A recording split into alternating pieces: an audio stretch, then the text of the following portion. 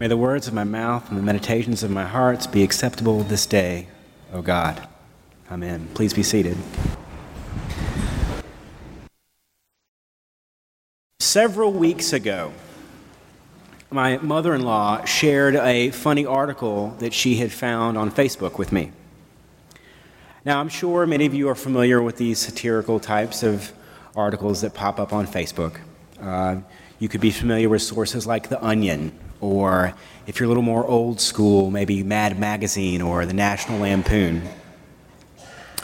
Well, the website CatholicConspiracy.com posted an article that read, Pope Francis uses a fidget spinner to explain God during homily. The article featured a picture of Pope Francis at a pulpit, not unlike this one, with his hands raised in gesture, giving a sermon. But photoshopped in his hand was a bright plastic fidget spinner. For those of you who do not have children or are unaware, a fidget spinner is a device with 3 or 2 weighted arms that spins around a very efficient ball bearing. What does this do, you may ask? Well, it's supposedly for those of us with ADD that have to have something to fiddle with. It helps us take part of our active mind and give it something to do so that the rest of our mind can focus on the intended task. I often spent most of my life fiddling and twirling a pen, or sometimes I will even carry a pocket cross like this one. Other people play with coins, have worry stones, or some kind of fidgety thing. But what's impressive about this is that this is marketable. So Pope Francis, according to this article, Pope Francis surprised the congregation in his homily at Sunday's Mass, where he took a fidget spinner out of his pocket and used it to demonstrate the Trinity. And the article continues by satirically quoting the Pope, saying, just as St. Patrick used the 3-leaf clover to teach his followers about the triune nature of God, I can use my aluminum tri-fidget spinner to reveal the mysteries of God the Father and God the Son and God the Holy Spirit. And just as the spinner goes faster, it appears to become a single disc, yet they maintain their individuality. Each arm is 3 but 1, even when I do tricks with it. And then the article continued, could I do this awesome behind-the-back maneuver if my fidget spinner was unbalanced? No, I tell you. It is the same if we do not have a balanced God, equal as Father, Son, and Holy Spirit. Okay, well, I enjoyed the article nonetheless. It went very well with my morning coffee. But it stuck with me. We've all heard of Patrick teaching about the Trinity using the 3-leaf clover, or people using the 3 states of matter, such as water, ice, and steam, to try to explain this grand mystery of the Trinity. But what are we supposed to do with that this Trinity Sunday? Thankfully, the creation narrative that we heard explicitly references the Father, Son, and Holy Spirit.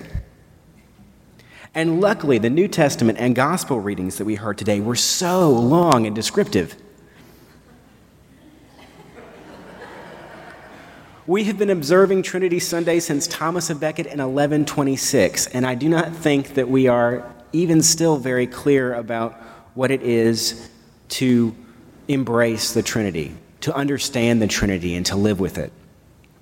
Perhaps the reason for Trinity Sunday is that we are meant to have a day every year where we spend questioning that very question, where we are asked to chew on it and to absorb it into our daily life. Perhaps it is necessary for us to internalize this grand academic theological concept. Medieval philosopher Duns Scotus, a personal favorite of mine, wrote passionately on the Trinity and about how creation was really, in fact, the reaction of Christ's incarnation, whereas Christ is prime in all of creation. And so while some would say that God sent Jesus Christ down to earth to fix a broken and marred creation that was wreathed in sin, Scotus would argue that Christ's incarnation is love, an act of love, the act of love. God's insurmountable and perfect love can only be shared by someone who can flawlessly reflect and reciprocate that love. And that person is Christ. So Scotus says that all the souls that were ever created or are about to be created could not, cannot, and will never measure up to the supreme love that Christ is able to have for the Trinity. But there is hope for us right now. Because as we heard in the gospel today, we, like the 11, are commissioned by the divinity of Christ. We are co-heirs for this Trinitarian love that Christ has. The incarnation becomes this unrepeatable, unique, and single defining act of God's love. Thus, if man had never sinned, Christ would still have come. God is what he is. We know that God exists, and we know that God's existence is love. Wow, that is a lot of theology. That's a lot of mystery, and I don't think my fidget spinner knew what it was getting into when I ordered it with Amazon Prime. And this mystery fascinates me. It fuels me. But I'd be lying if I said that it didn't come or that it came easy or didn't leave me sometimes exhausted. I wish I had an easy acceptance of mystery. I wish that it flowed through me as easily as I live and breathe. But luckily, I get a taste of that. Until recently, I spent almost a decade at St. Andrew's Episcopal School down the road. And most of that time was spent as the lay chaplain, teaching religion to elementary and early childhood students. And my earliest days was with Jennifer, who is the best mentor I've ever had. Thank you. And so I think of how easily the children wander and live with mystery. I think about times where I was teaching complex parables. For example, the pearl of great price, the precious pearl.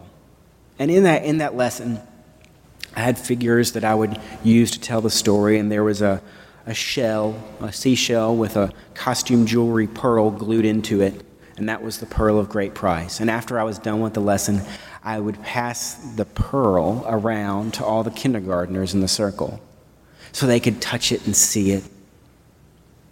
And everyone was like, "Ooh, this is great." And they were passing it along. And this one kindergarten girl gets the pearl and holds it cupped in her hands and is almost like light shining on her face, is beaming. She just cannot take it all in. She just is holding this great thing. And she looks up and says, "When is it going to hatch?" And I was like, "You win, little girl." Because while she kind of confused what was going on in her hands, she got it in a way that I am still learning from, because she understood that there was this thing, this kingdom of God that we are anticipating, that we are waiting for, that we want to have hatch. And she was already there, holding it in her hand, waiting for it to come alive.